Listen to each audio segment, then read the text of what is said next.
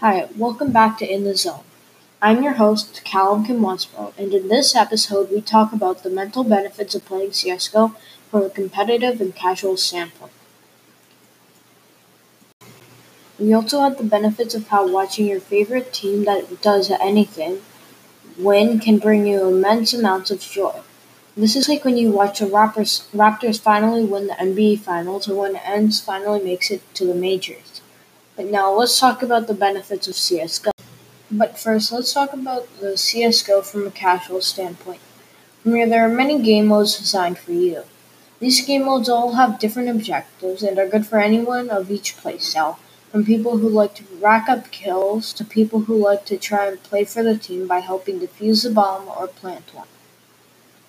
We did also do another poll on r/global offensive, this game subreddit, on Reddit, which asked how people who mostly played on the casual game modes and asked how they felt about the current state of the casual modes, which they then responded by saying that overall they felt like they have been perfected since they came out.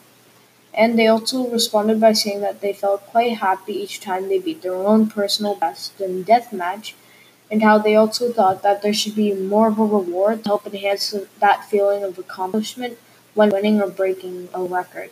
But now onto a competitive standpoint. There is one competitive mode, but it can be broken into two main game modes. Hostage, which is the younger cousin to the most competitive and skillful game mode, Bomb Defusal.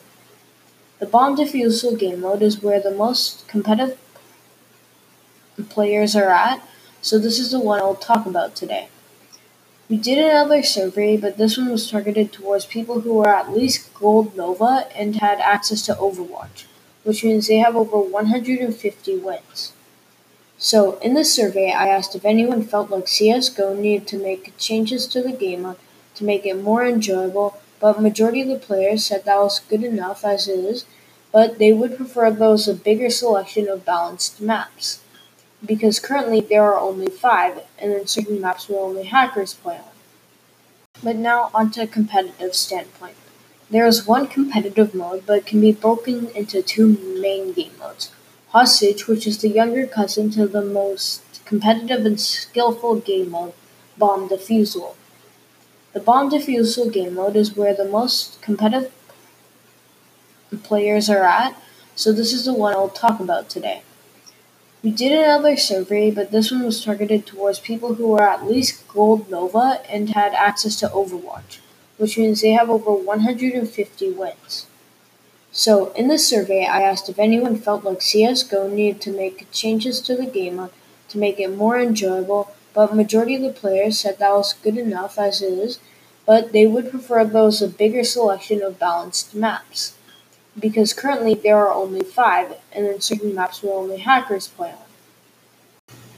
So, the players who play casually quite enjoy the current game modes and the sense of accomplishment they get when they win, and the competitive players are currently quite happy, but would like some new maps that are balanced and ready for competitive play to keep the game fresh. Now we'll move on to the viewer's standpoint. When you first start watching CSGO, everything can be very confusing, from the strategies or how the utilities are supposed to be used. But once you start playing the game and understand it, everything just clicks. And as you begin to understand what's happening more, and you figure out what your favorite team is and who your favorite players are, you'll be sitting on the edge of your seats, waiting for them to finally beat Australis and claim the title as best CSGO competitive team. And it will have you at the edge of your seat waiting for your home team to finally take down Astralis. So, esports is watching an esports game is sort of like watching your favorite basketball team play.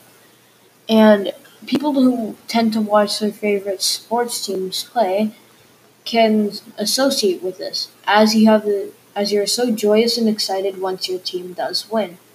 And it's just an overwhelming amount. But leading up to this, you may be stressed out as you wait for them to finally play to see if they win or lose.